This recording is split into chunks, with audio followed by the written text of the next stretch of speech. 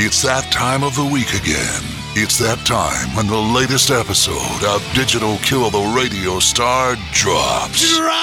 It's time to waste another hour or so with David and Chris as they spout out more of their worthless music knowledge. You had time to waste, and I'm not sorry. It's time to hear them discuss the music of their youth,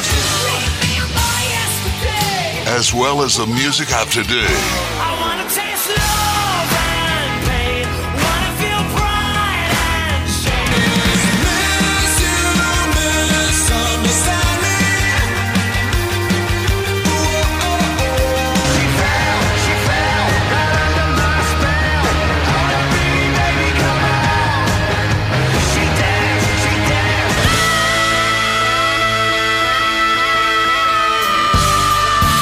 So kick back, relax, and have some fun with David and Chris.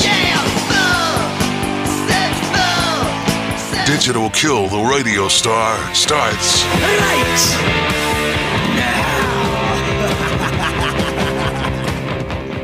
All right, everybody, welcome back to the Digital Kill the Radio Star podcast. And this is one of my favorite episodes that we do every year. It's where I get to tell Chris he has bad taste in music, and I'm like David Frick. All of my stuff is absolutely perfect. How are you, Chris? Trying to think of how I can pick apart these lies that I was just told. Hashtag I'm facts. good. I'm doing really well, man. Hey, I will say though, this one I think is going to be more commonality than we're used to. But anyway, I know it's a sign that the world is coming to end. Not that not that a glacier is melting in Antarctica. It's you and I agree on about 30% of our picks. yeah, I know it is crazy. So we just got through the holiday season, and we waited a little bit to put our episode out because everybody else was putting theirs out a couple of weeks ago. And so, hey, I wanted to tell you. So I was looking at a article about how to judge your podcast, if it's successful or not, by how many downloads you get in the week. Congratulations. We're in the top 10% in the world. Hey, man, that's really good to hear. Yeah. That really is. I think this is the time to thank anybody that's listening to a couple of music dorks, and that tells us too we ought to ramp it back up. Yeah. We don't do this much. We're we did it a lot the first year, second year, but the last I guess over the last year and a half or so we've toned it down a bit, and we probably ought to step that up because I do enjoy doing this. Let's think of some ideas. To me, the interviews, I love getting the interviews. I love that. So it's really interesting. We do some of these interviews, and some of them I get probably 65, 70% you get. And a lot of times, like I've told you in the past, I've been lucky with State of Amorca to get all those Crows guys and everything that I really like. So I on this one, I'd rather focus on people that, you really like. So Dave Hawes, I've listened to his stuff. It's fine. And, it never just like completely grabbed me or anything, but his interview was absolutely fascinating. Just like the Kevin Martin one of Candlebox. I think the Kevin Martin one of Candlebox I think that's the best one we've done. I love that one. For me, I go, and it's funny, we have a close mutual friend who said that one is his number 2, and his number 1 is my number 1. And that's Joey Z of Life of Agony. And I think they were both. Here's the cool thing about 2021. We may not have had a lot of interviews. Hell, we didn't even do a lot of podcasts. But we had, in 2021, we had Joey Z of Life of Agony, who, one of my favorite, all-time favorite bands. We had Kevin Martin of Candlebox, and we had Dave Hawes. And all three were... Man, I mean, we've done probably 10, 15 interviews, and I'd say they're all three in the top 5. Oh, yeah. For sure. They were great. All three of them, I think, were excellent. And just the cool thing about it is I walked away from each interview thinking, I don't just like these guys' music, but they're good people. Mm-hmm. And I really felt that way. And man, what better thing is there than somebody that you love their work and you think, man, they're a good dude too. Yeah, I just the Kevin Martin one, I feel like if when we go see him, say, "Hey, we're the Ole Miss guys," he'll buy us a beer. You know, I think you're probably right, and I think that the cool thing is, like, think about Dave Hawes. He said at the end of it, "Hey guys, when am I going to see you?" yeah. So he's going to be the same way. Joey Z told me to text him and keep in touch. I know. It's like I was telling my wife the other night.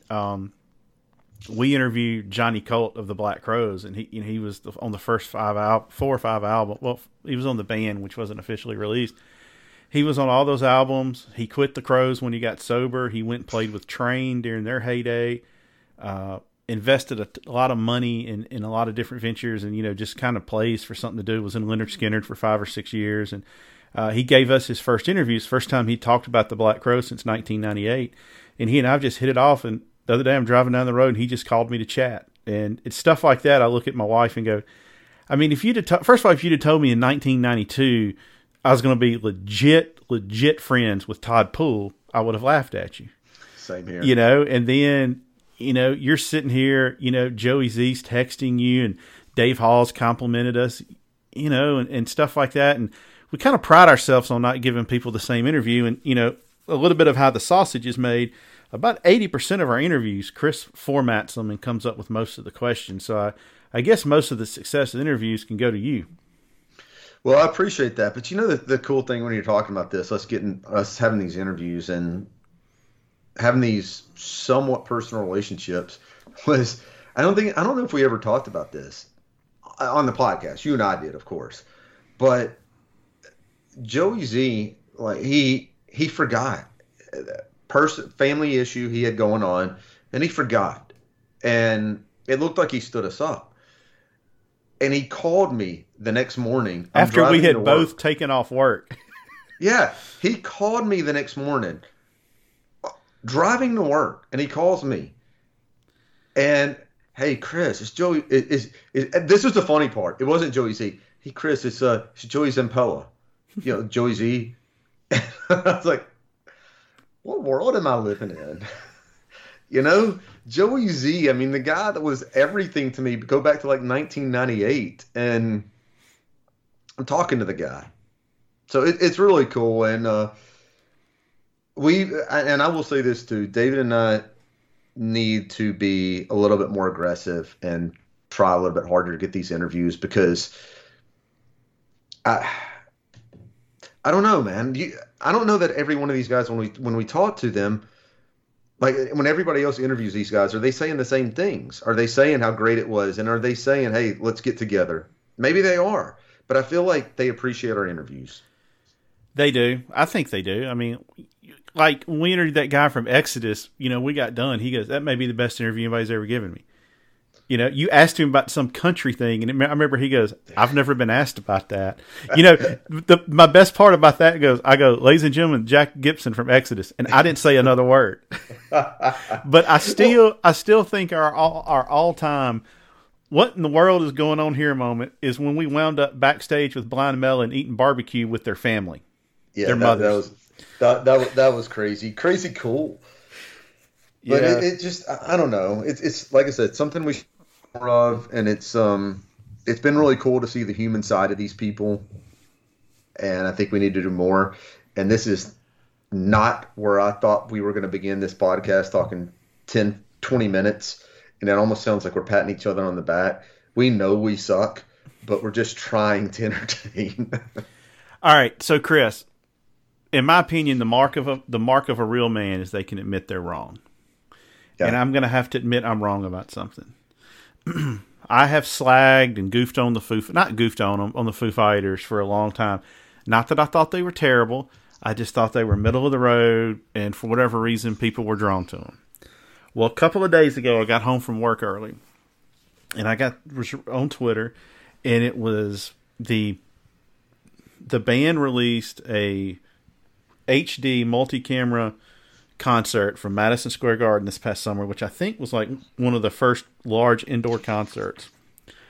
So I got a new Ultra 4K television. So I'm like, I'm going to watch this. I was absolutely blown away. And that's the thing so many people have told me when I make fun of the Foo Fighters. They go, "Have you seen them live?" And I go, "No." So I have gone back and started listening to them more. Now, they're not the 72 Rolling Stones. Don't get confused with that. But they're better than I thought they were. Make fun of me. Original position stands. They're a good rock band. They are a very overrated rock band, though. And I think that just about every member from that band comes from bands that were better than the Foo Fighters. Nirvana was way better than the Foo Fighters. I love Sunny Day Real Estate, the godfathers of emo. Pat Smear, greatest rock name there is, by the way. Pat Smear came from the Germs. You got Shiflett from No Use for a Name. Makes good solo records. I don't know, man. I think they're a good rock band, and I don't know how they're the biggest rock band in the world. I don't. All right. So, and I've seen them live. You have? I haven't watched the video. I've seen them live. Really? And they are good live. Yeah, I saw them at Memphis in May many years ago. I mean, I'm talking probably, if I guess, 02 to 05, somewhere in that range. And they were really good, but I still think they are an average rock band.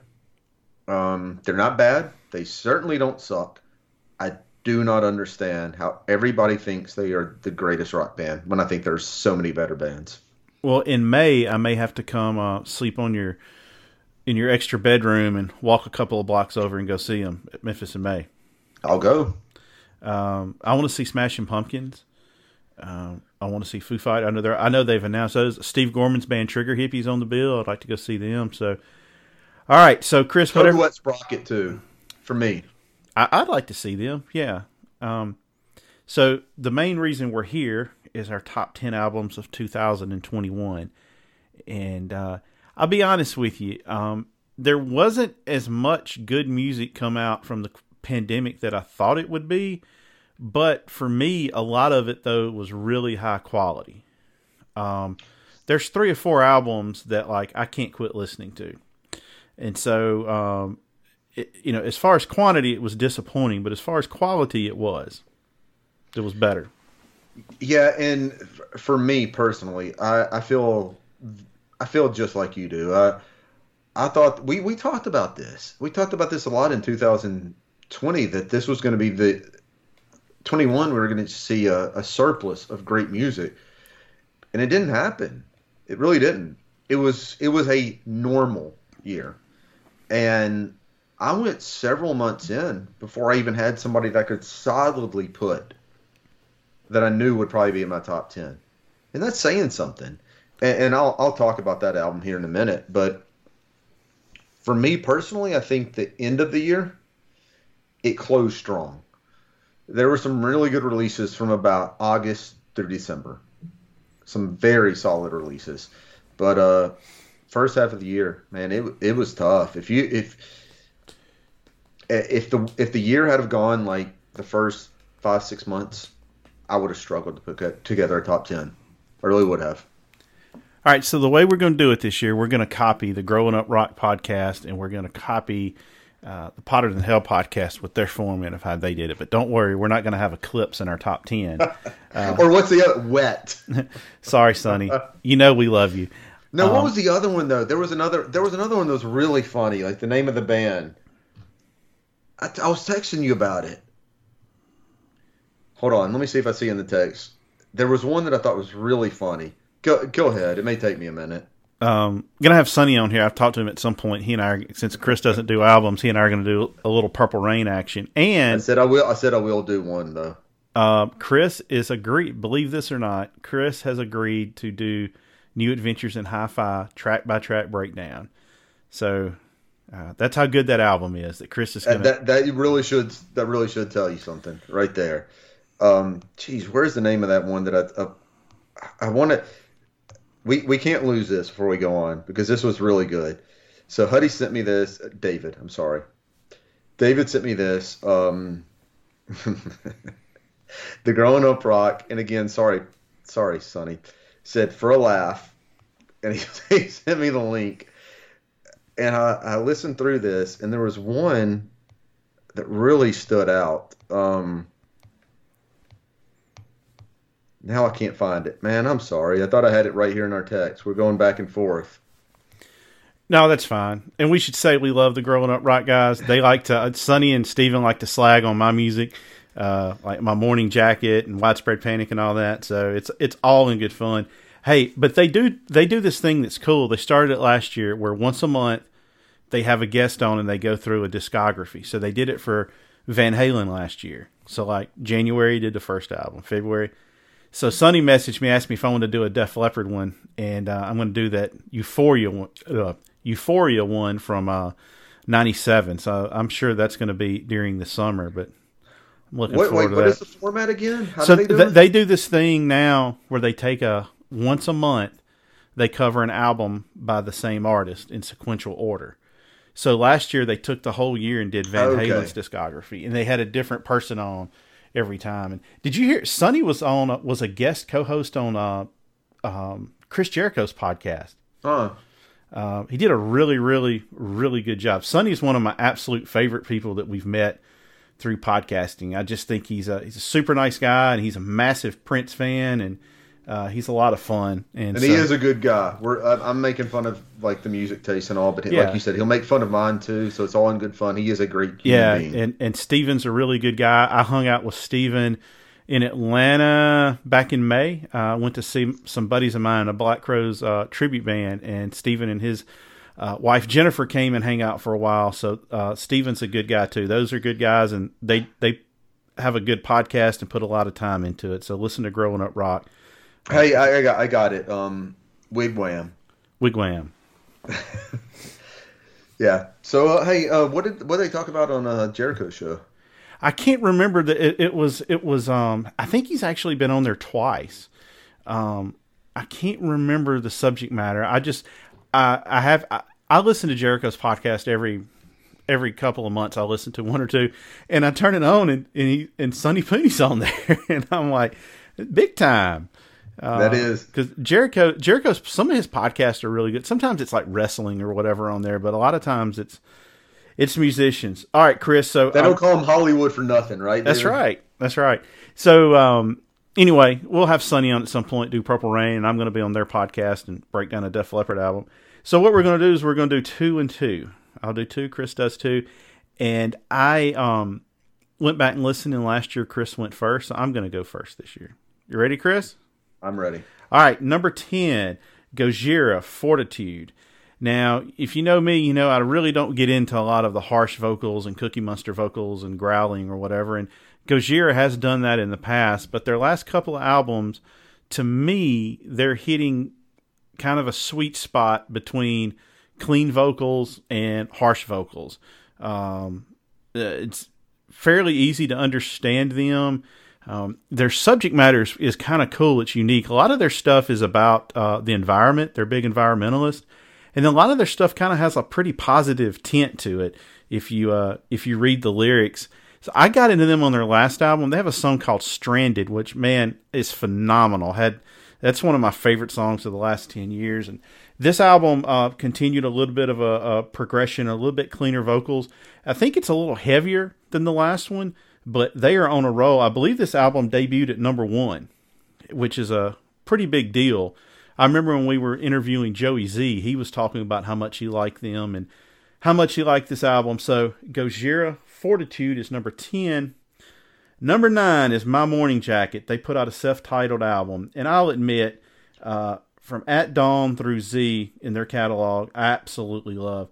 They have laid some turds the last couple albums. I just have not been able to get into it. Jim James is just singing in this constant falsetto voice. A lot of it sounds like it could be listened to on The River 104.FM in Memphis, the kind of adult/yacht rock stuff. This album did disappoint me. I feel because I heard it was kind of a return to form, but it wasn't. But there's 4 or 5 songs on there that I think are really good, and the rest aren't.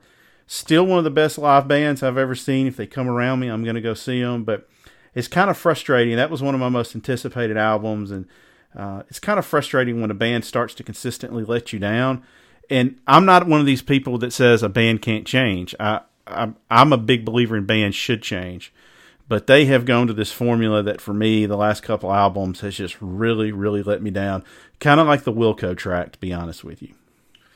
Well, so I'm going to start there with My Morning Jacket. And, I'm not a huge fan of theirs. God, I literally had a good thought that just slipped my mind.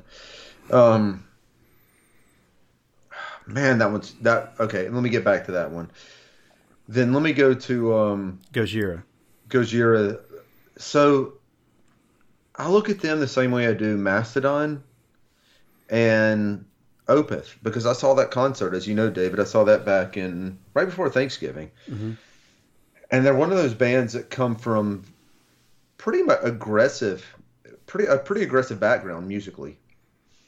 And they have continued to evolve.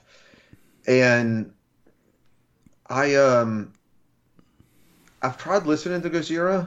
I don't dislike it in any way. I really don't. But there's nothing that keeps me coming back. I guess that's the way I could say it. I listened to this album.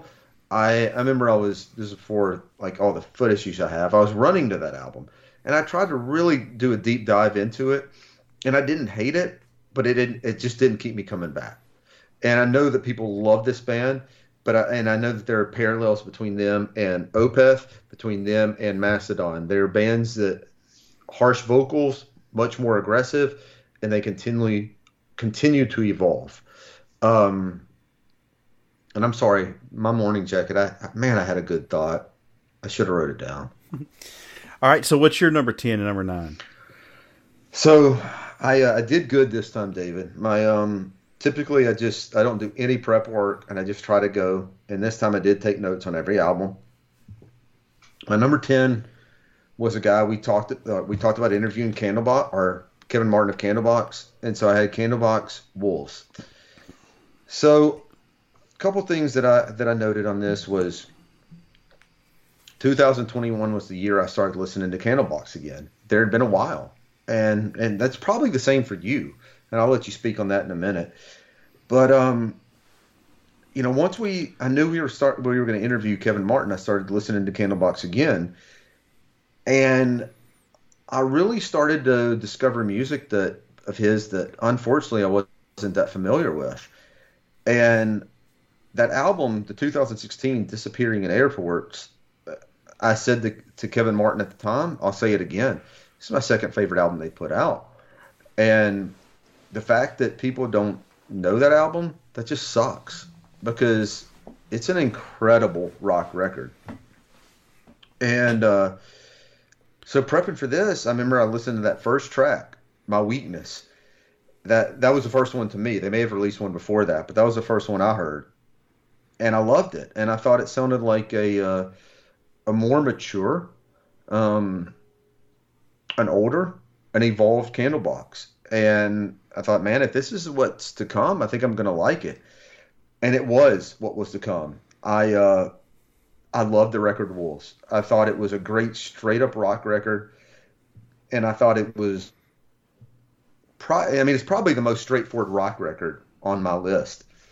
Some of the favorite songs that for me was, I love that first track they had on the album, All Downhill From Here. Riptide, great ballad. My Weakness, the one that, again, first one that I heard, loved that song. We, Lost Angeline, Trip. It's just a solid rock album. I love that album. So number 9 for me. Oh, and before I forget, David, it popped in my head what I was going to say about My Morning Jacket. One thing, and I'm going to talk about this a little bit later, and you can probably figure it out. I totally understand where you're coming from about you were looking forward to My Morning Jacket, and it was still a band that you love enough to put in your top 10, but it was still a disappointment. And I have one of those. Number 9 for me, Civic, Future Forecast. This is probably more than any on my list that people are going to say, who is that? I've never heard of this band. Well, this was the last edition, the last album that I heard that made it to this list. So, little backstory. A buddy of mine here in Memphis, he was telling me he went to Goner Records, and they had an album playing, and he thought, wow, this is really, really good. And he asked them about it. And they told them that it's an Australian band, but they had not been able to get their album, this Future Forecast album, they had not been able to get this released in the U.S. So Goner Records, which has a label, decided to put it out to where it could be released in the U.S.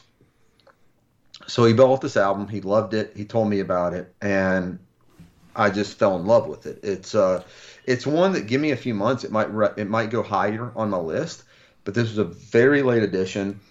This is just a great punk record. There's a lot of energy to this, and I hear a lot of different elements when I listen to this. I hear elements of the Strokes, a band that I really liked, that came out in the last few years. They're unfortunately no longer together, the Orwells.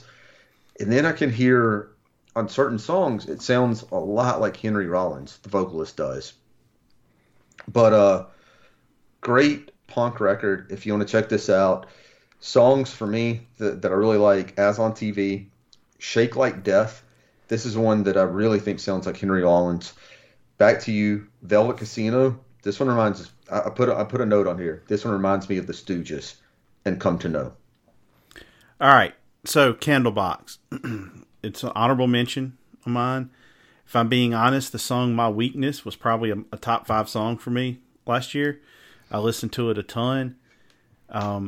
I cannot stand people that say they're a fan of a band, and you're like, oh, have you listened to no, and I feel like that happens with them. Like if it's post 97, and first of all, I think it's a lack of musical intelligence. I think it's a lack. I hate to be mean. It's kind of a lack of maturity. What if Pink Floyd would have not changed their sound? They would have just been a psychedelic band that put out crap. What if the Rolling Stones would have just stayed essentially an R&B cover band? All these bands. My favorite band, the Black Crowes, went into a really trippy, heady area, which I absolutely love, and it's why people go see them 15, 20 shows a tour. So I think bands should be able to change. And like you and I have talked, like one of my favorite albums of the 90s was the Motley Crue Karabi album because it was such a departure. Warrant's Dog Eat Dog. You can laugh at Warrant all you want to. That is a good, well-written, good song album, but it's not cherry pie. It's not dirty. And it's a rock album. Yeah. It's a rock album, David. It's not like a hair band, Hey Baby album. Right. And so I can't stand it when people won't let somebody change. Don't say you're a fan of Candlebox. Just say I like the first 2 albums, which is fair. Like, David, do you like Fleetwood Mac? I like 2 albums, Self-Titled and Rumors, So, but I thought that song, My Weakness, was amazing. I toyed with the idea of putting it number 10. Ultimately, it was an honorable mention. Like we said, Kevin Martin could not have been a night. We were supposed to have him 15, 20 minutes. We had him for like an hour and a half. And, like he said, nobody's ever asked him about that show in which the girl flashed the crowd. And he seemed to really enjoy telling that story. And your question too, though, about the song slips from my mind, but he thanked you for asking that question. And I went back and listened to it, and he goes, "You're one of the only people that's ever gotten that song." Nope. He said, but he said you're the only one who's ever asked about it, and he said thank you. Yeah, so that's one of my favorite songs of all time. All right, Civic, I need to go listen to them. I like that band that you sent me, Turnstile. How do they compare to them? Turnstile, people call them a hardcore band. I don't really think they're hardcore. No. There's elements there. And I think that Civic is, God, man, it's really tough because I do really hear elements of the Strokes, but it's more punk. It's a punkier version of the Strokes, and at times the vocalist sounds like Henry Rollins. Compare them to Street Dogs. I've actually been listening to them a little bit. Well, Street Dogs is Irish punk. Okay. I mean, they're more Irish punk, and this is an Australian band. If you don't like punk, I think you can still like this record because it's not super, super punk. It really isn't. All right, my number 8 was Delta Cream by the Black Keys. I admittedly, in just a casual Black Keys fan, I respect what they've done and how they've done it. And, they started out in a garage and, just become a really, really big band. But this album is entirely made up of covers of Mississippi Hill Country Blues. Now, the Mississippi Hill Country Blues is different than the Delta Blues. The Hill Country Blues is built more on a repeating rhythm, and it's just got kind of a feel to it. It's a little more up-tempo. And so they covered, R.L. Burnside, Junior Kimbrough, all these guys. And I was extremely lucky. It was one of the coolest experiences I've ever had. They only played 3 shows this year, and they wanted to play a show in Oxford, Mississippi, which is where Fat Possum Records is, which was the album, the label that gave them their break. And it's where basically the Hill Country Blues people all got famous, playing at Proud Larry's, a bar in Oxford, which is where Chris and I went to school. So they played this place called the Lyric Theater. I think it holds 700 people. It sold out in 5 seconds, and I got a ticket. And me and my buddy Bobby, who's a massive Black Keys fan, we were there and we're up against the rail. Nature called for me. I had one too many and had to go to the bathroom, and I never could get back up front. But when I tell you, it was, you and I have been to the Lyric together before. Yeah. It was packed all the way back to the door where you come in. You couldn't move. And they filmed it for a documentary. And what I thought was really cool was is almost like, I think they would have played that show if 5 people showed up, because they had Eric Deaton and Kenny Brown, who were in R.L. Burnside's band, come out and play probably 7 or 8 songs with them. And Dan Auerbach, he said, "Thank you for coming." He said, "Thank you. This was one of the coolest honors we've ever had." And I was telling my buddy that went with me, I said, in their last tour, they sold out Madison Square Garden, Phillips Arena. They sold out 20,000 seat arenas. To see them in a place with 700 people, something that they enjoyed probably even more than the crowd, was really cool. All right. Where are they? Hey, I don't mean to interject. Where are they from? Ohio. Dan Auerbach said when he was 15 years old, his dad drove him to Mississippi and drove him to Greenville, Mississippi, in particular to hear T-Model Ford play, and said his life changed. And, they recorded this album in one day. Some of these songs are first takes.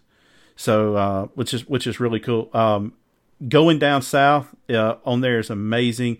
Crawling King Snake is great. If you're into all of that, and especially if you're into the Black Keys, you're going to love it, because if it wasn't for that music, there's no Black Keys.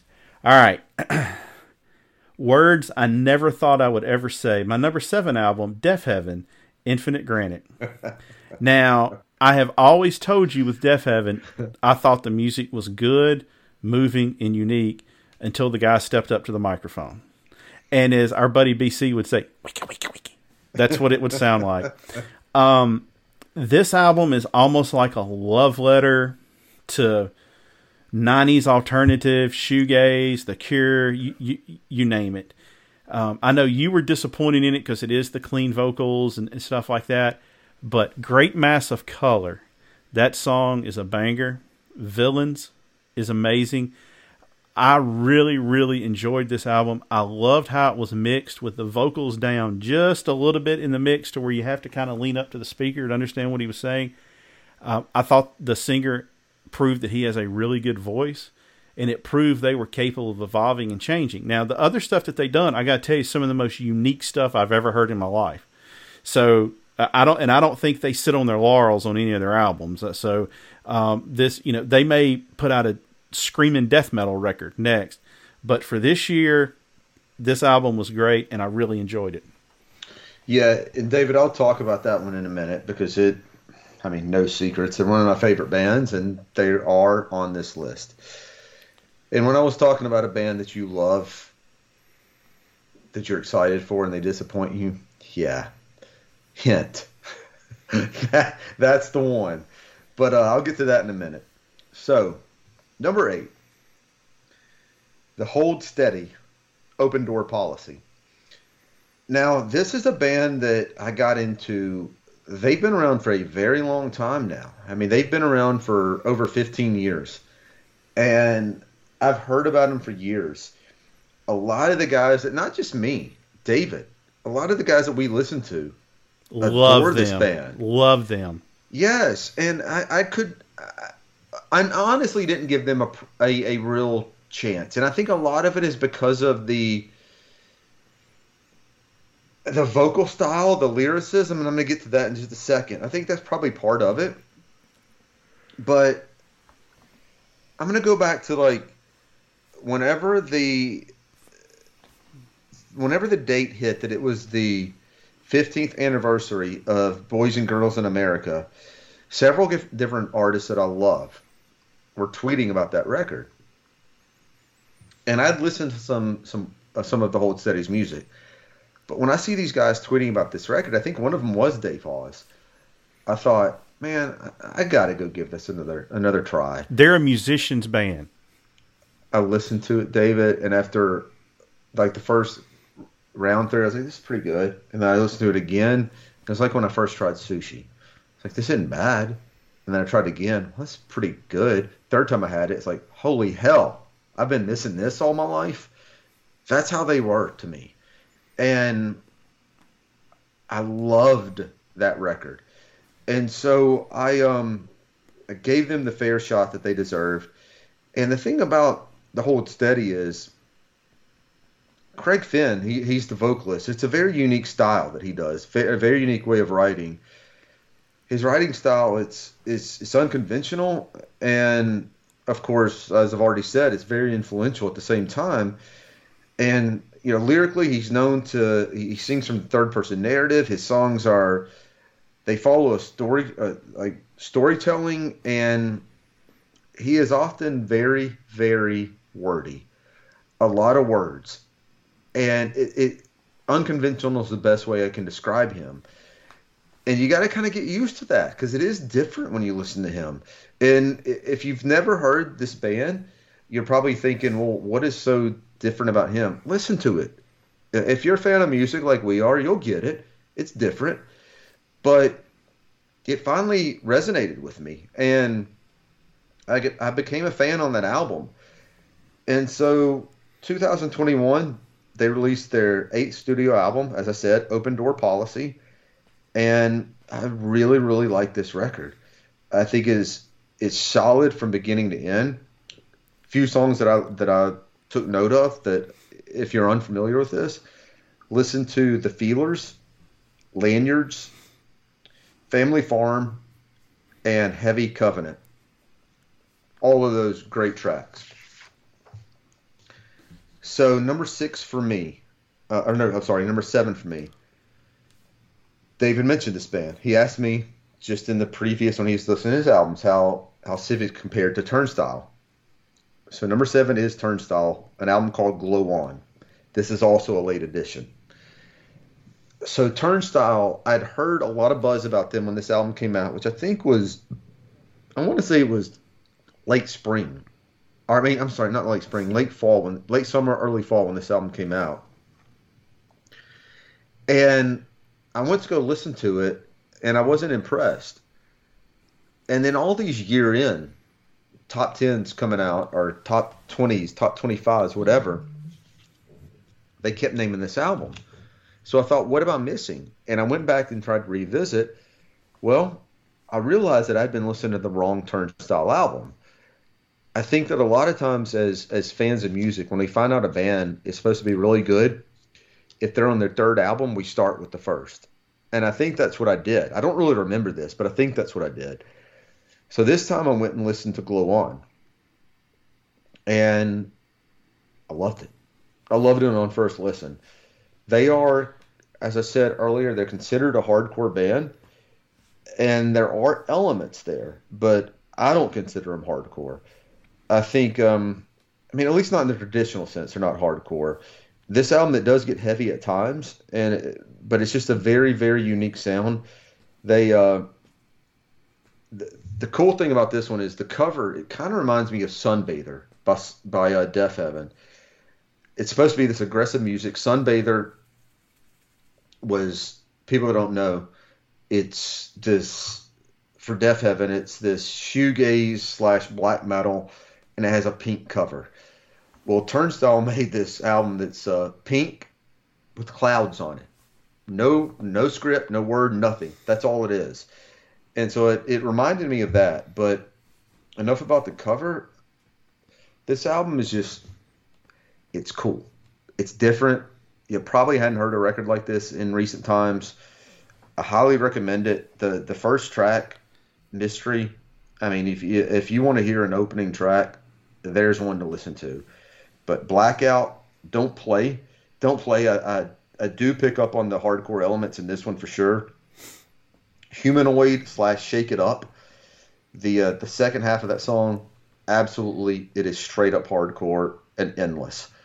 That's the last song I picked of the ones that I really loved on this. It's like I said, it's not quite a hardcore record. Elements are there, but I think if you're a fan of music, you really need to check this one out. And this one has been on the list of not just metal publications, but just music fans. So this is, again, check it out. I've actually gone back and listened to it twice. I like it. As far as the Hold Steady goes, yeah, they're one of those bands that, like, so many people I listen to, that's one of their favorite. Like, I think it's one of Patterson Hood's favorite bands. They've toured together. He always has their albums, like, and he does a top 10 every year, like in his top 10 albums. I need to go back and listen to that Boys and Girls album. I've tried it once before, and like you said, it takes a few listens. I think it's going to take more than one listen because the cadence and everything is a little different. Cadence is a good word. That's a good word, David. Really good word. All right, so my number 6, Jerry Cantrell, Brighton. It's no secret, Jerry Cantrell is one of my favorite musicians of all time. I love his guitar playing. I think it's completely unique.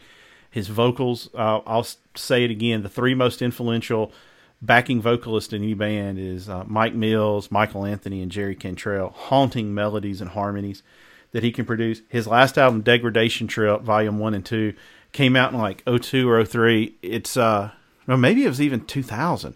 Anyway, it's one of my favorite albums of all time. It's probably the darkest album I listen to, and I mean, it is dark.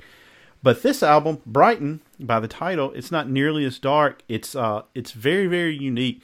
Several of the songs could be borderline country songs. He has a pedal steel player on it. It's not nearly as dark. He covers an Elton John song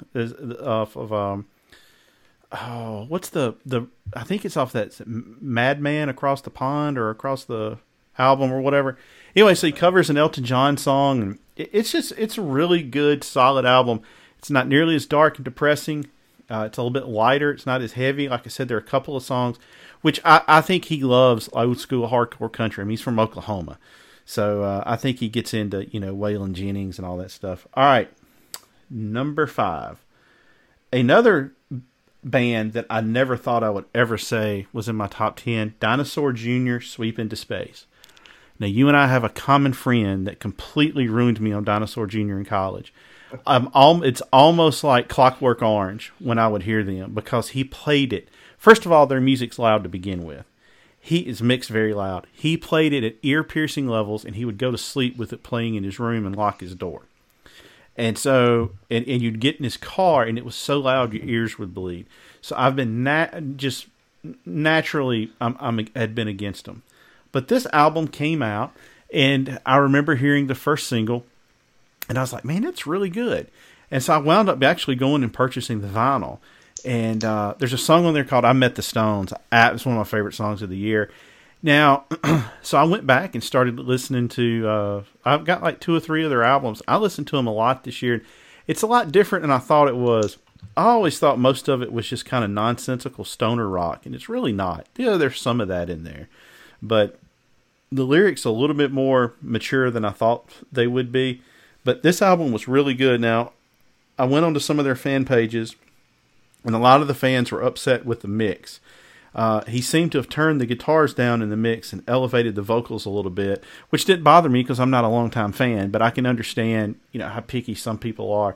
But just really, really good. I went back and, have been watching a lot of videos of them. And Jay Mascis is an amazing guitar player. Like I said, I Met the Stones is good. There's a ballad on there called The Garden, which is really, really good. it's just a good, solid album, and it led to me purchasing some more of their stuff and actually being a fan of them. Well, okay, so let me start with Jerry Cantrell. The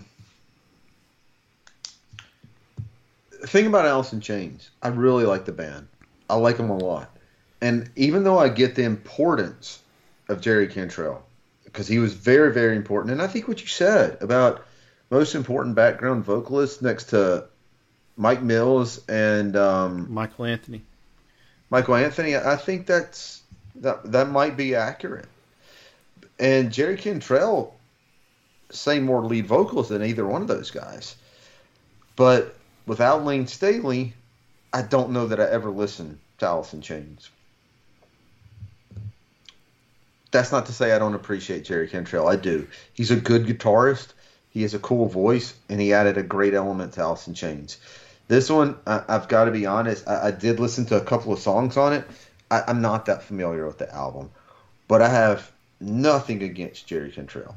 I mean, he's a great artist, and I don't think he'll probably ever put out anything bad. It just may not be anything that excites me. He seems like he'd be a fun guy just to go sit at a bar with and talk music with. Probably would. Dinosaur Jr. So this band... Hold on, real quick. When you get off this, go to YouTube. There's a video of him, Ann Wilson. No, not Ann Wilson. What's her sister's name? Nancy Wilson.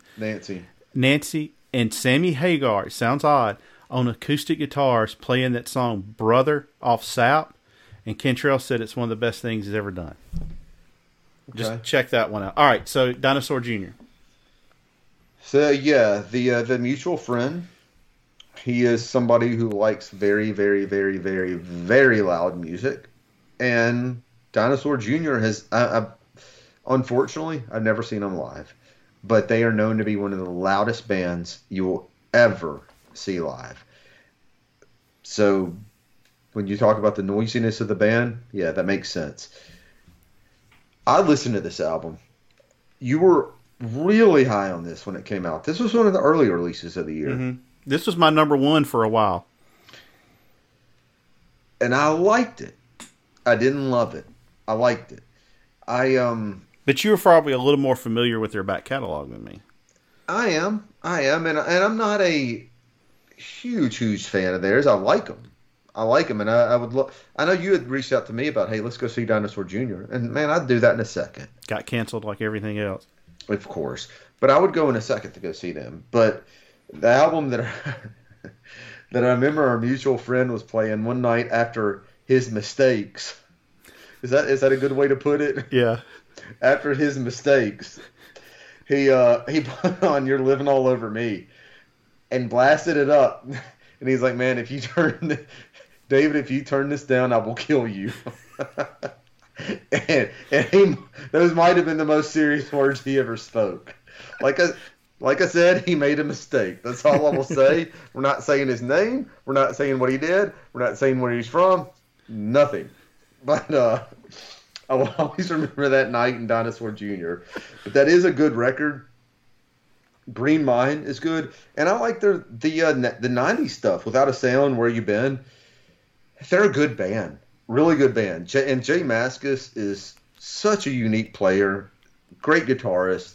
And I like this band. I didn't hate this record. It's just not my top 10. He is a big Kiss fan, though. As I was saying, I don't like Jay Mascis at all.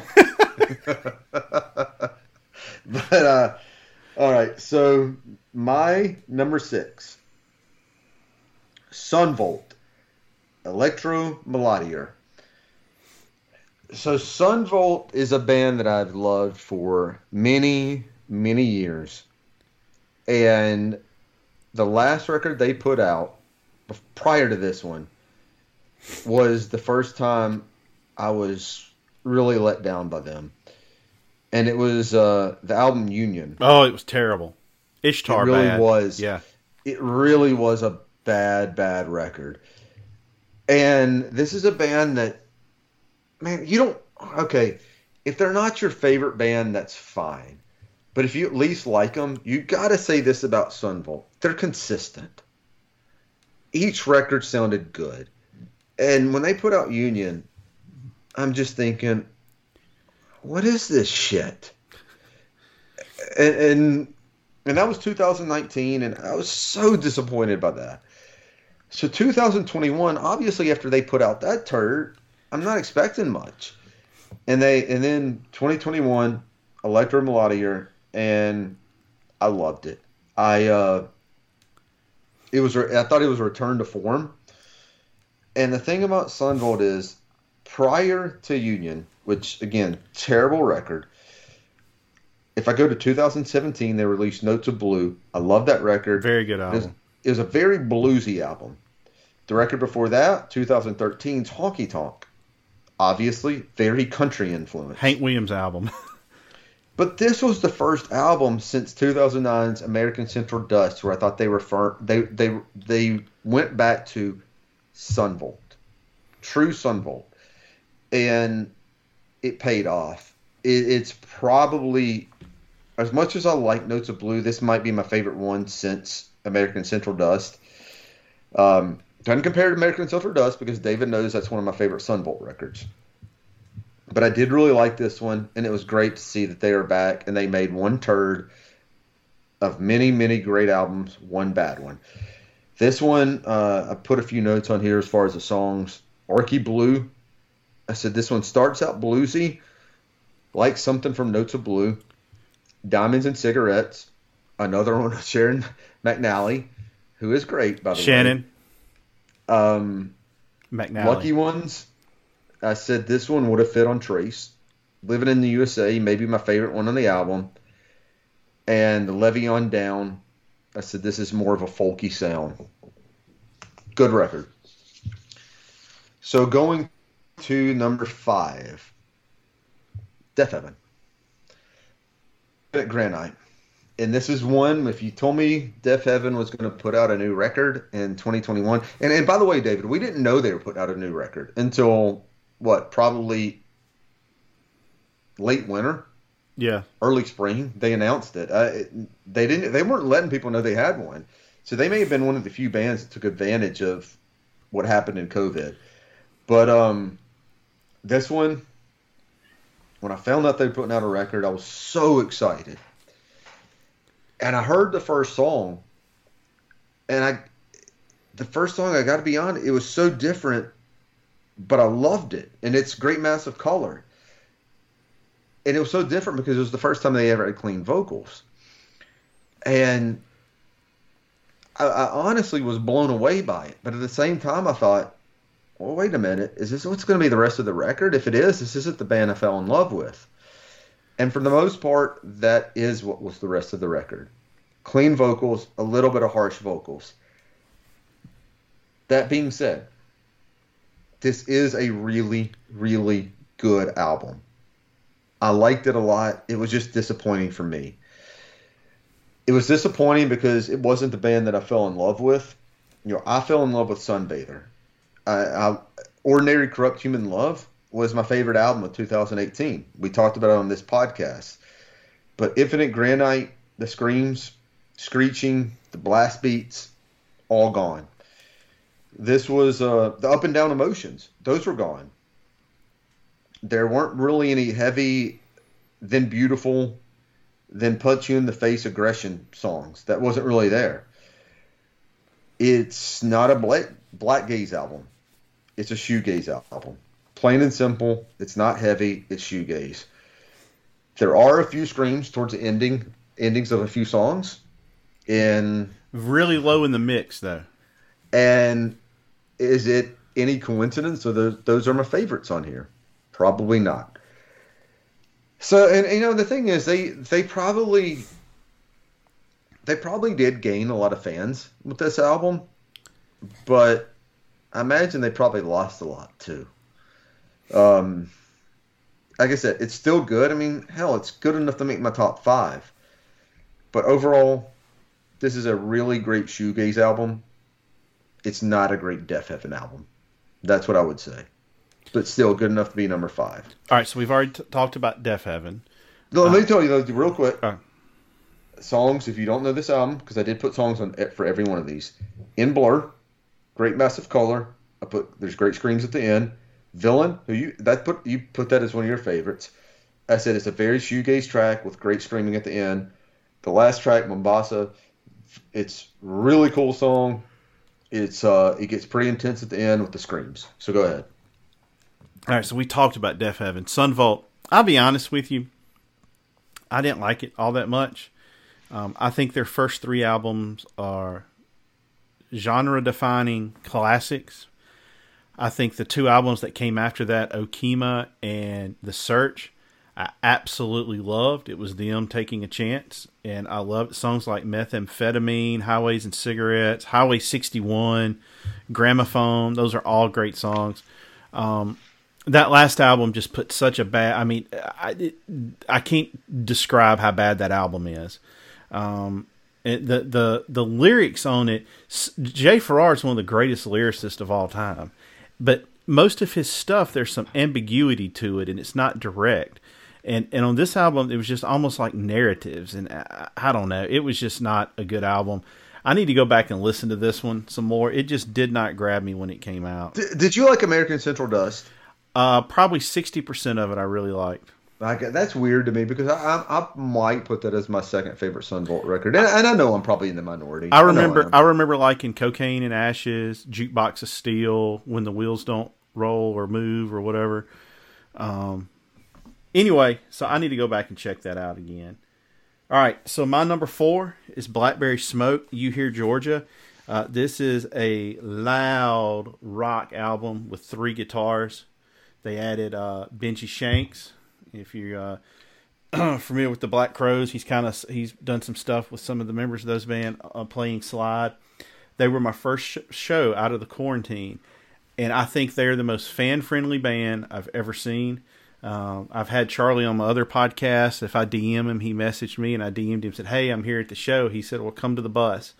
And got to hang out with him a few minutes. Super gracious guy, but this is a loud. There's no bluesy songs on it. There's no country songs on it. It's just a loud rock album. The song "We All Rise Again" with Warren Haynes and "All Over the Road" are just fantastic. I recommend those. Now we're getting into the top 3. When I get into the top 3, these are the ones that the quality is so good. The first one is Ryan Adams' Big Colors, and this was the leader in the clubhouse for a long time. This is the album I've been wanting him to make for the last 2 or 3 albums, which I've liked all of his last albums. The self-titled album was really good. I thought the Prisoner album was good. There was a decent amount of stuff I liked on the one that came out at the end of last year, specifically the song Birmingham. That's one of my favorite Ryan Adams songs. But this one is more of a return to a little more rock. I like his singer-songwriter stuff, but after 3 or 4 songs, a lot of times it all starts to sound the same to me. So I like it when he mixes it up. The song Manchester is great. Summer Rain. It's still a sad album, but it's not as like slit my wrist, put a shotgun in my mouth like the last couple have been. But this was recorded pre-pandemic and pre his, issues that came to light.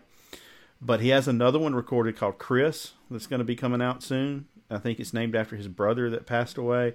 But this album really, really moved me, and it's one that'll be in my rotation for years to come.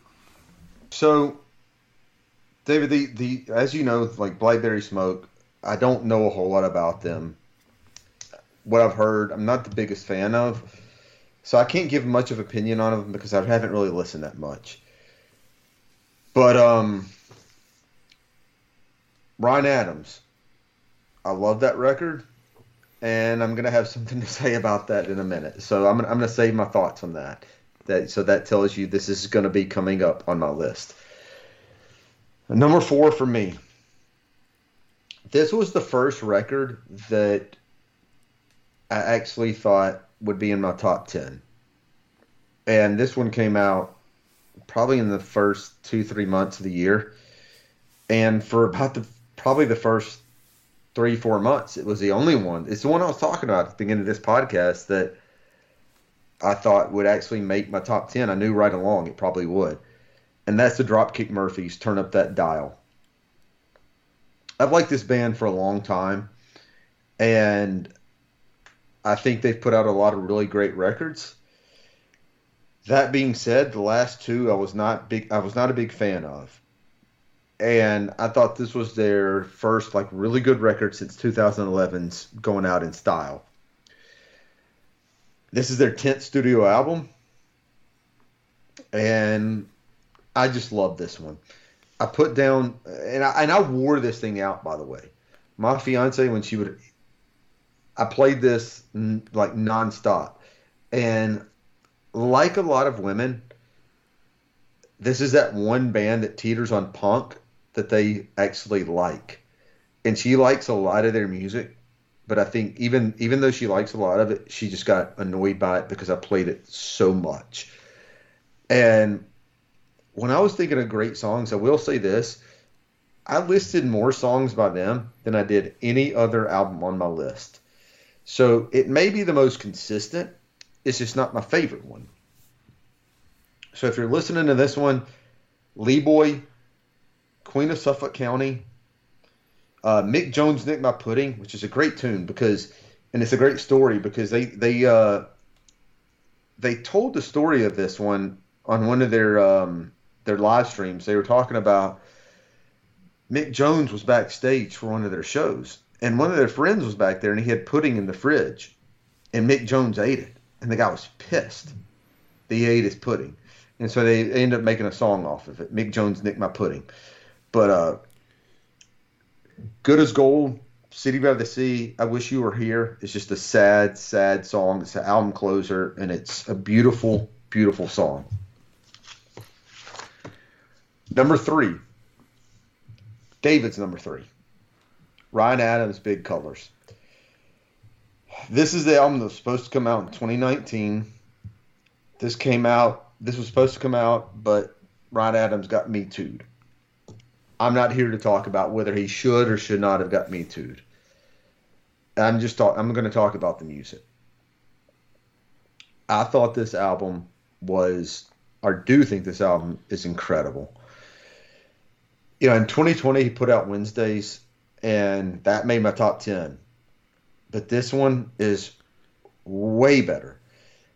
And I would probably say it's at least his top 3 for me of albums he's ever released.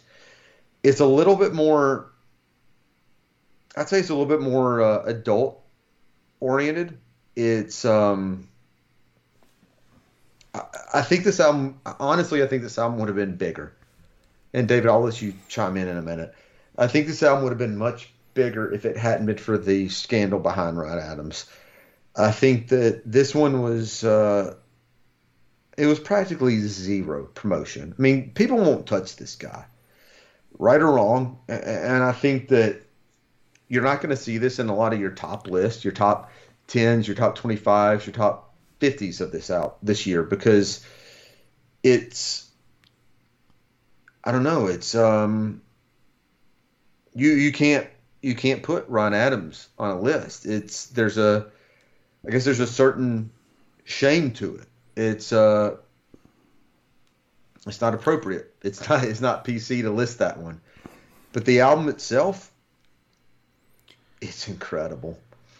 And for a minute, I thought this was going to be my number 1 record on my 2021 list. As I said, very low key. There's little straight up rocking, more adult rock. And it reminds me of Love Is Hell album. I can see that. You know, and I put it on here too, David. I said this is where I talk about it's adult rock and it's more mature. I said it's perfect for a couple of adult in their 40s music dorks. Yeah. And that's where we are. Another one there's so many songs to list that I like. Do Not Disturb, Manchester, I Surrender, Summer Rain. My absolute favorite on that record is Summer Rain. It's the album closer. If you're going to listen to anything, listen to Summer Rain. I love this record, David. I do too. And I'm really looking forward to his next one. You talking about somebody that doesn't put out the same album over and over again. I mean, he put out Rock and Roll, and then and he had Heartbreaker and Love Is Hell and Jacksonville City Nights. So he's all over the place. All right, my number 2 album is The War on Drugs. They're my favorite band in the last 10 years. I just about think they can't do anything wrong. Their last 2 albums were absolute classics, top to bottom. Love them. I'm going to try to go see them this year. Their live album last year was my album of the year. They started out with a little more kind of Americana with Kurt Vile in the band, and he left, and they've become their own thing. Adam Grandiseel has become one of my favorite musicians. I was so looking forward to this album. I'll admit there's about 4 songs on there I don't care for. The rest I really like. So it's not as good as the last 2 albums. And if you listen to it, some of the songs have almost like an 80s synth tone to them. But there's a song on there called Old Skin. It starts off slow, and about the 2-minute, 20-second mark, it kicks in. And as Stephen Hayden said, when it kicked in, that's his musical moment of the year. And he said it's like, "Hello, Mr. Petty, I'm Mr. Springsteen." The song is called Old Skin. It is unreal. And as with a lot of their stuff when they play it live comes across a little heavier. And they're not a jam band, but they'll do things with like these like long segues into songs and interludes that like really sound cool and kind of paint this beautiful tapestry of music. So, yeah, and I think this is the one that's going to kind of break them. Though they won a Grammy on their last album, so I mean they're well known. All right, number 1, hands down, no thinking about it. Pressure Machines by The Killers. I didn't even know this album was coming out. You text me one day and said, "Hey, have you listened to the new Killers that came out today?" So I was at work, put my headphones on, and by the time I got to Quiet Town, I was like, "Oh my." This is probably the most visceral response I've ever had to an album on first listen, ever. This could potentially be a top 10 album of all time for me, but I got to give it time and not have recency bias. The album is a concept album, and it does not sound like there's not a song on that album except for maybe Sleepwalker that I could ever hear on another Killers album.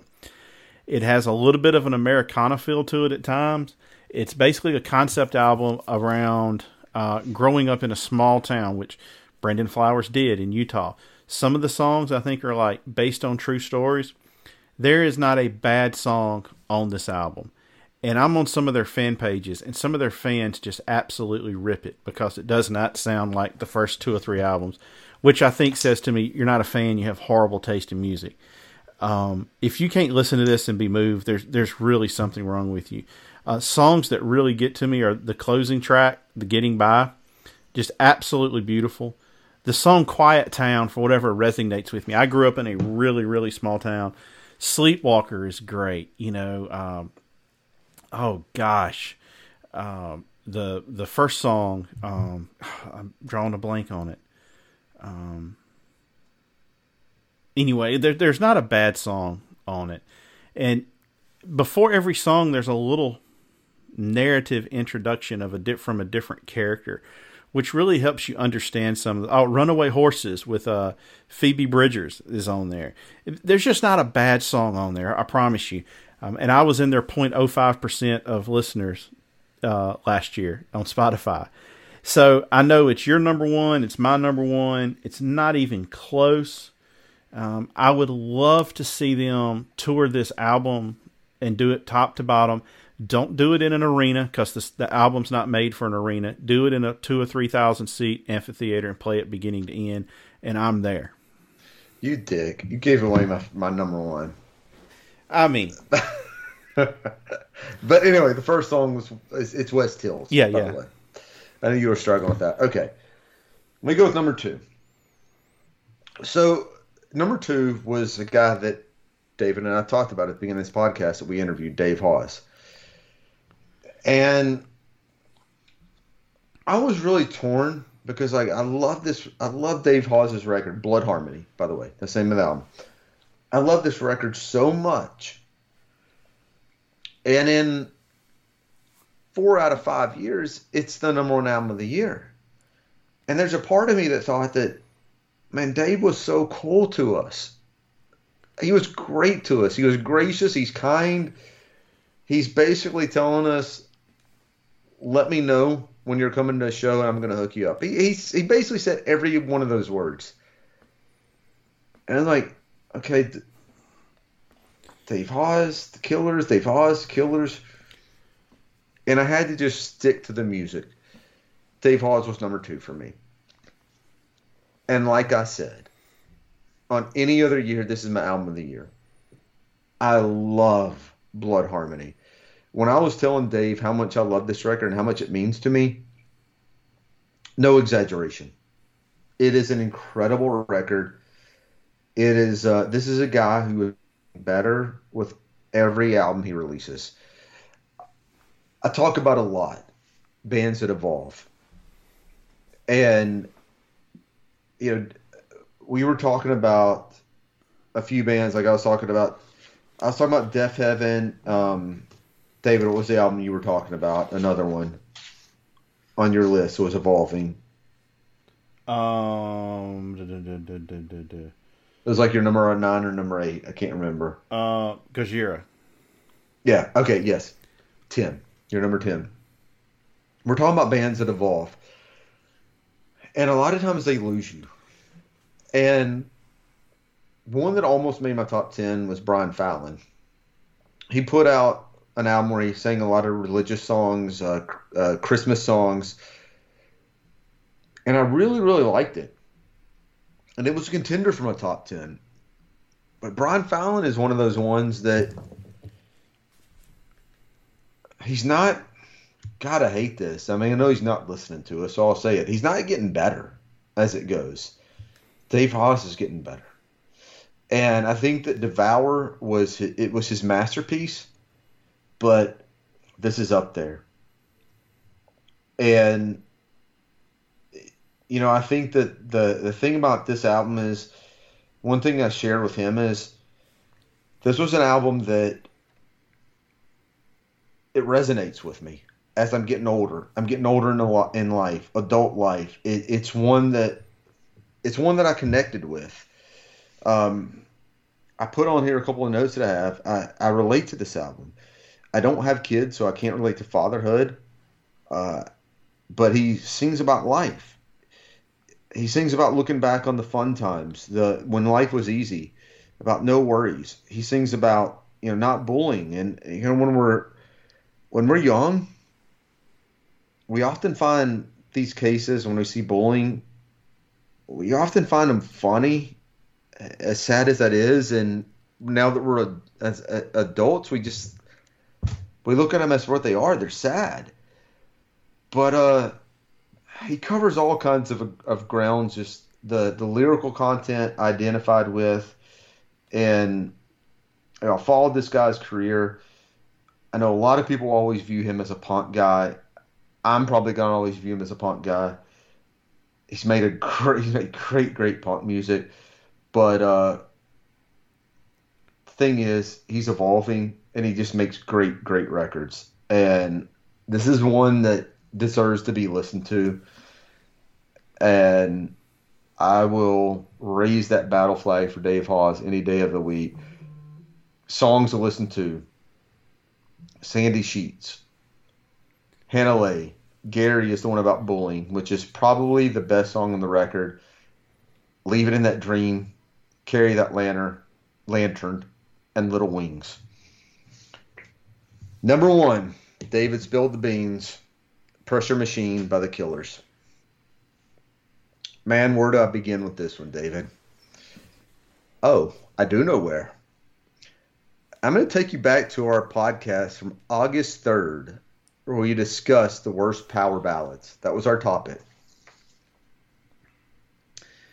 I know you don't remember this, David, but I listened to this by mistake because of a buddy of ours that was listening. You know this, about a week or two ago, a buddy of ours was listening to that podcast.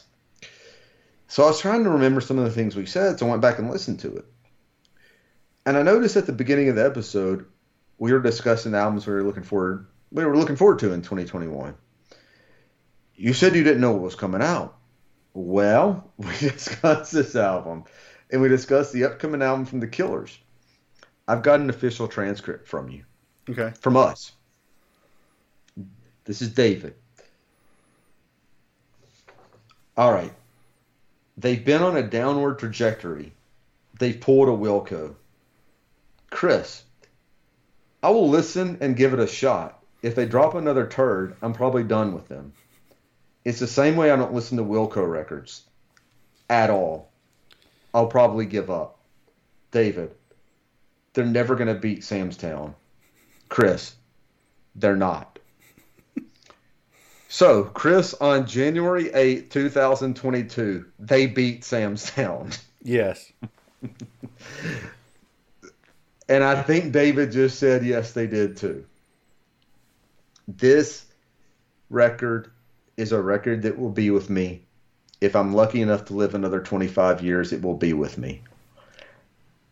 I was blown away by this. I talked about this album, how it reminded me of Nebraska by Bruce Springsteen. It wasn't just the songs, it was the cover art. I saw that immediately and I thought, man, this is Brandon Flowers, Nebraska. And I read a year-end review where somebody was comparing it to Nebraska. And I thought, wow, I wasn't the only one that did this. A lot of people have probably had that same thoughts. It's the lyrical content. It's the imagery. It's everything about this record reminds me of it. And you mentioned a small town. It's from Nephi, Utah. And about, man, I don't even think it was a month. I think it was a few weeks after this was released. I was in Park City, Utah, which is, it's north of, it's probably 2-3 hours north of Nephi. But there was something about me being in Utah and listening to this album. Everywhere I drove, I rented a car and I drove all across Park City, Snowbird, all of this. And I was playing this album. And that was one of my favorite trips I've taken in a long time. And this album will always remind me of that trip. And I don't know what else to say other than I was absolutely blown away by this record. There's an edited version of this record where they don't have the commentary between each song. So if you haven't heard this yet, between each song, they have somebody talking who is somebody from Nephi, Utah, talking about the town. And it leads up to each song. And I've talked to a couple of people that don't like that part of it. And in my opinion, the album's not the same without it. And I'm going to give David a chance to respond to this here in a moment. But to me, without that, it's not the same album at all. I love that part of it. I think it enhances the record. What David was talking about as far as a lot of Killers fans not liking it, my cousin just loves this band. Saw him a few weeks ago. He didn't like it at all. At all. He was so disappointed. You need to cut him out of the family reunion. Well, I was like, man, what is your problem? I mean, what is wrong with you? And I don't know. It's just those stories, those small town stories. It's about people. In the same way I look at Bruce Springsteen about trying to escape, even though Brandon Flowers doesn't necessarily try to sing about escaping Nephi, you can kind of read between the lines. And before I give my favorite songs, I'm going to say this last thing, David, and I'll let you speak because I'm talking like crazy. But I texted this to David a few weeks ago when I was talking about the Getting By, which is the last track on the album. The chorus. This is the second verse. I'm sorry, second verse. You know I believe in the sun. I ain't no backslider. But my people were told they'd prosper in this land. Still I know some who'd never seen the ocean or set foot on a velvet sand. But they've got their treasure laying way up high, where there might be many mansions, but when I look up, all I see is sky. And when I see, I don't know what it is about that verse. Every time I hear it, it hits me. It hits me so hard, and I think it's just that fact of he knows these people. They're born there, they'll die there, and they'll never see anything else. And David, you more than me, you relate to that. But I'm going to shut up. I'm just going to list my favorite tracks on this. Quiet Town. And this is another one, David. I have a lot of tracks. Quiet Town, Sleepwalker, in the car outside, Pressure Machine, The Getting By, and one that I know is not one of your favorites, and it is actually one of mine, Desperate Things. The only thing I don't like about Desperate Things is the cadence is a little weird on it. It's like sometimes he has one too many words for the phrase. The story is very cool. I mean, but yeah. So this, I mean, I can't recommend this album. I would recommend this album over anything we've ever talked about new music wise since we've been doing the podcast. I agree. It's that good. And one of the things that I think is fascinating about this, there's zero judgment in this album. And if you listen to interviews with him, he, wasn't the happiest person growing up there. But now that he's gotten older and has kids, he realizes there was a good quality to it. Like where he talks about remembering his parents and the love they gave him, during that time. Like I said, there's no judgment on any of it. And if anything, I think he's showing he's sympathetic to people that are trapped in that kind of a life. And that these are good people. Like the whole way I interpret that Getting By is it's people that have come to terms with what their life's going to be like, and they're going to make the best of it. And he just seems like such a genuinely good human being. He's apparently a very devout Mormon, and there's some issues with religion. Not that he doesn't believe in God on it. It's just issues with how people apply religion, and kind of hurt certain people. I thought the instrumentation, the harmonica on Quiet Town just makes the song. You're not expecting that on a Killers album. The lyrics on Quiet Town get me every time. The first verse is about this is based on a true story. It's about a couple that he knew that got killed in a car wreck in high school by a train. The second verse is about the opioid crisis, and the way he discusses it is exactly how it plays out. And then the third verse is kind of like, hey, there's things about this town I didn't like, but I've looked back finally on the way my parents were, and they treated me back at this time. The car outside, just tells, a story of living in a small town, another life. That's a great song. It's just basically a life lived in regret. Somebody that made a bad decision and they're stuck there having to pay for it. This is 5 out of 5 stars. It will always, I don't see how it's not always going to be one of my favorite albums. And I'll listen to this album at least once all the way through every week since it came out. The first month it came out, it's literally all I listened to. I put it on Spotify and just hit repeat and listen to the whole thing over and over and over again. And the thing is, I never got tired of it. And I've gone and watched some of their live videos, and I'll be honest with you, some of the songs kind of struggle to come across live because they do have such a big sound on everything else, and it is kind of bombastic and over the top. I agree with you. First of all, I keep listening to it over and over and over. And David, you know I've talked about this before, and this could be a potential podcast because I don't typically like to listen to music when I go to sleep unless I'm extremely tired or I've been drinking. And I find myself every time I want to listen to music, I hit shuffle, and I don't stop hitting shuffle until I hit the Getting By or Quiet Town. And if I hit the Getting By, man, it's a win. And I think that, I agree with you as far as this is one that if we've been doing this, how long have we been doing this, David? 4 years.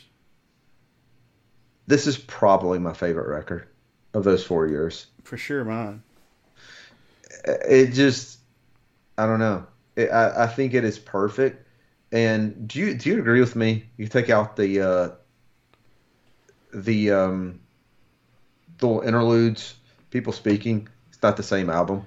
Well, they have an abridged version on Spotify, which is what I listen to now because I've heard the narrative so much I understand what the song is about. But I listen to the abridged. But you need to listen to that several times because there's a lot of nuance to it that you need to hear to pick up. And you were talking about your favorite lyrics. For whatever reason, this one gets to me. It's the last verse of the Quiet Town. The first crop of hay is up, school let out, and the sun beats down. Smoke billows from a Sunday train that carries away from a quiet town. It's basically saying life there is a circle, and you just get in that circle and you stay on it, and you people almost look at that train that's leaving, wishing they were on it. But Brendan Flowers just needs to sit down and go, man, I wrote the album of my career.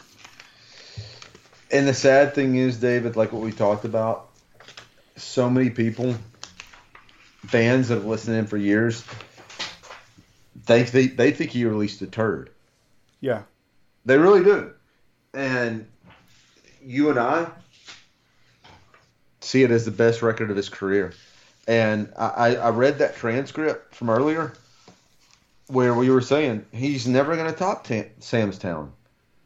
And he made maybe the greatest record for us of the last 5 years. Yeah, for sure. And I can't stop listening to this thing.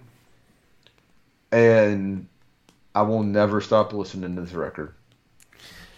It's that good. I've heard the next one, they're already writing it, and I heard it's supposed to be kind of a throwback sound-wise to the first two albums. And that's fine. If it sounds anything like Sam's Town or Hot Fuss, I'm all in. I love those records. Mm-hmm. But it's just the last one prior I hated. The album before that was okay. There's a song on that Exploding the Mirage I really like called Blowback, song number 2. But yeah. I know that is good. That's real good. Well, this was another good year for music. I feel like for the last 4 years, you and I have both been saying we're looking forward to that new Megadeth album. Maybe we'll actually get to hear it. He played a snippet of it for somebody on Cameo that he was doing a cameo for. Man, it's heavy. It's heavy. He won't say who plays bass. We know David Ellison's not playing bass on it. They scrapped his parts, but there's rumors it was a guy from Testament, but I don't know if that's true or not. Okay, well, while we're doing this, before we wrap up, give me a few honorable mentions, and give me a few looking forward to. Honorable mentions was Candlebox, Wolves. The Tedeschi Trucks Band released a live album with Trey Anastasio of Fish where they cover the entire Derek and the Dominoes Layla album, note for note, which is pretty interesting because Derek Trucks is named for Derek and the Dominoes. That's where his name came from. Oh, wow. Yeah, because Butch Trucks, the drummer for the Allman Brothers, is his uncle. And so obviously there's a connection with Dwayne Allman there. It's really, really good, top to bottom. Let's see, Candlebox. One that had it been a little more consistent all the way through, I would have put on there. The Mammoth WVH album. The first 3 songs I really, really liked. It dropped off for me after that. Yeah, that was your original list that you sent to me. Yeah, and I went back and thought about it, and it's like, as far as things I'm looking forward to, Chris Robinson says he and Rich have 2 albums worth of material, and they're going to record with George Drakoulias, who they did their first 2 albums with. We'll see if that comes to light. The Megadeth album, I'm really looking forward to. That Ryan Adams album, Chris, I'm really looking forward to. And the new Killers album. Well, as far as the Killers is coming out in 2022? Mm-hmm. Man, yeah, I'm looking forward to that one too. What about Wigwam? Are they putting out a new one? I don't know. Well, records that I did really like in this year that I really liked Ryan Hamilton, 1221, Panopticon, and Again Into the Light. I liked Amigo and the Devil, Born Against. And I really like that. I can't think of the name of that Exodus record. I thought that was a good, like, classic thrash metal record. As far as 2022, you've already told me that now I'm looking forward to the Killers. Dan Andriano, who is from Alkaline Trio. Hot Water Music has a new one coming out. And Zillan Ardor, which is like old black plantation songs mixed with black metal. Right up your alley. I'll believe it when I see it, but Robert Smith says the new Cure album's coming out this year, and I know they're going to tour. He said it's 2 albums, and they're both done. You do know it's supposed to come out in 2021, right? Right. So I'm just saying I'll believe it when I see it. That would be awesome. What's one album that really disappointed you? Oh God, hold on. Let me try to think about that, because I actually kept a notes list in here. Oh, I know. This is easy. Iron Maiden. Oh, you didn't like that one? Easy. No, it's terrible.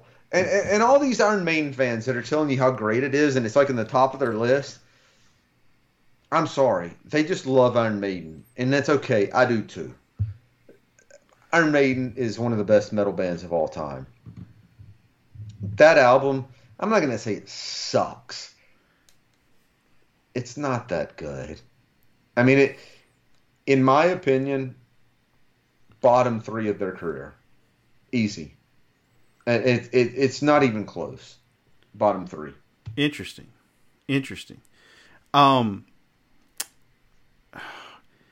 My wife's uncle is a big music nerd like us, and every time I see him, which is about twice a year, he'll come up and talk. He listens to the podcast. So, Jeff, how are you? He says, you guys listen to some weird, obscure stuff, and every time he brings up Amigo and the Devil. Every time he brings up Amigo and the Devil. Hey, it's Chris. It's not David. So show him a little mercy. Yeah, so it gets brought up every time. He's a big prog rock guy from like the 70s and 80s or whatever. But he was telling me he and his wife, Suzanne's aunt, lived in New York when they were really young. And he was just telling me all of these cool like new wave and alternative bands he got to see when they lived in New York in the early 80s. Talking Heads and that kind of stuff. But anyway, it was a good year. We're at an hour and 45 on this, so we better nip this one in the bud. This is long for us, man. Yeah, but we promise to do more episodes this year. We're going to reach out to some more people and get back on it. Chris and I both work in healthcare. It's been kind of a wacky time. It's been a wacky last month for me. And we try to get more on a schedule, put out, 2 a month or something like that. But we just don't want to put one out to put one out. So, good topics and good guests, we'll get them out. How about we do this too, David? Anybody that's like got a really, really good topic and one that we agree to, come on with us. Yeah, it was a listener suggested we do the New Adventures in Hi-Fi, and I tagged Chris in the tweet, and surprisingly, he said he would do it. So we'll get together in a couple of weeks and do that one. There's a guy, and I haven't told you about this, Chris. I'm pretty sure I can get him. He wrote this really good book this year about the drive-by truckers, and it was it may have been on the New York Times list for music books for the year. I'm going to reach out to him, and Chris will try to get some more of those guys that he really likes. Like I said, I'd like to kind of focus on Chris getting to interview those guys that he really likes over, who I really want to interview. So we'll do more of that. If you have good topic ideas, send them to us. Just tag us on Twitter or Facebook, and we'll look at them. So, Chris, why don't you pick our song to play us out? Oh, man, that is tough. Give me just 1 second. I wasn't even thinking about that. It needs to be something off the Killers, since we both agreed. Do you really think so? Did we? So I think that when we did the Killers, I want to say that we did. All right, pick something off an album we agreed on then, other than the Killers. Okay, I'm gonna do this then, because I know we did one off the Killers, and I can't think of which one. Let's go Death Heaven. Mm-hmm. Go with Villain. Okay. So here is Death Heaven. I never thought I'd say that for one of my albums of the year to play us out. Here's Villain. Take care, everybody, and we'll say goodbye to 2021, and we will talk to you guys soon.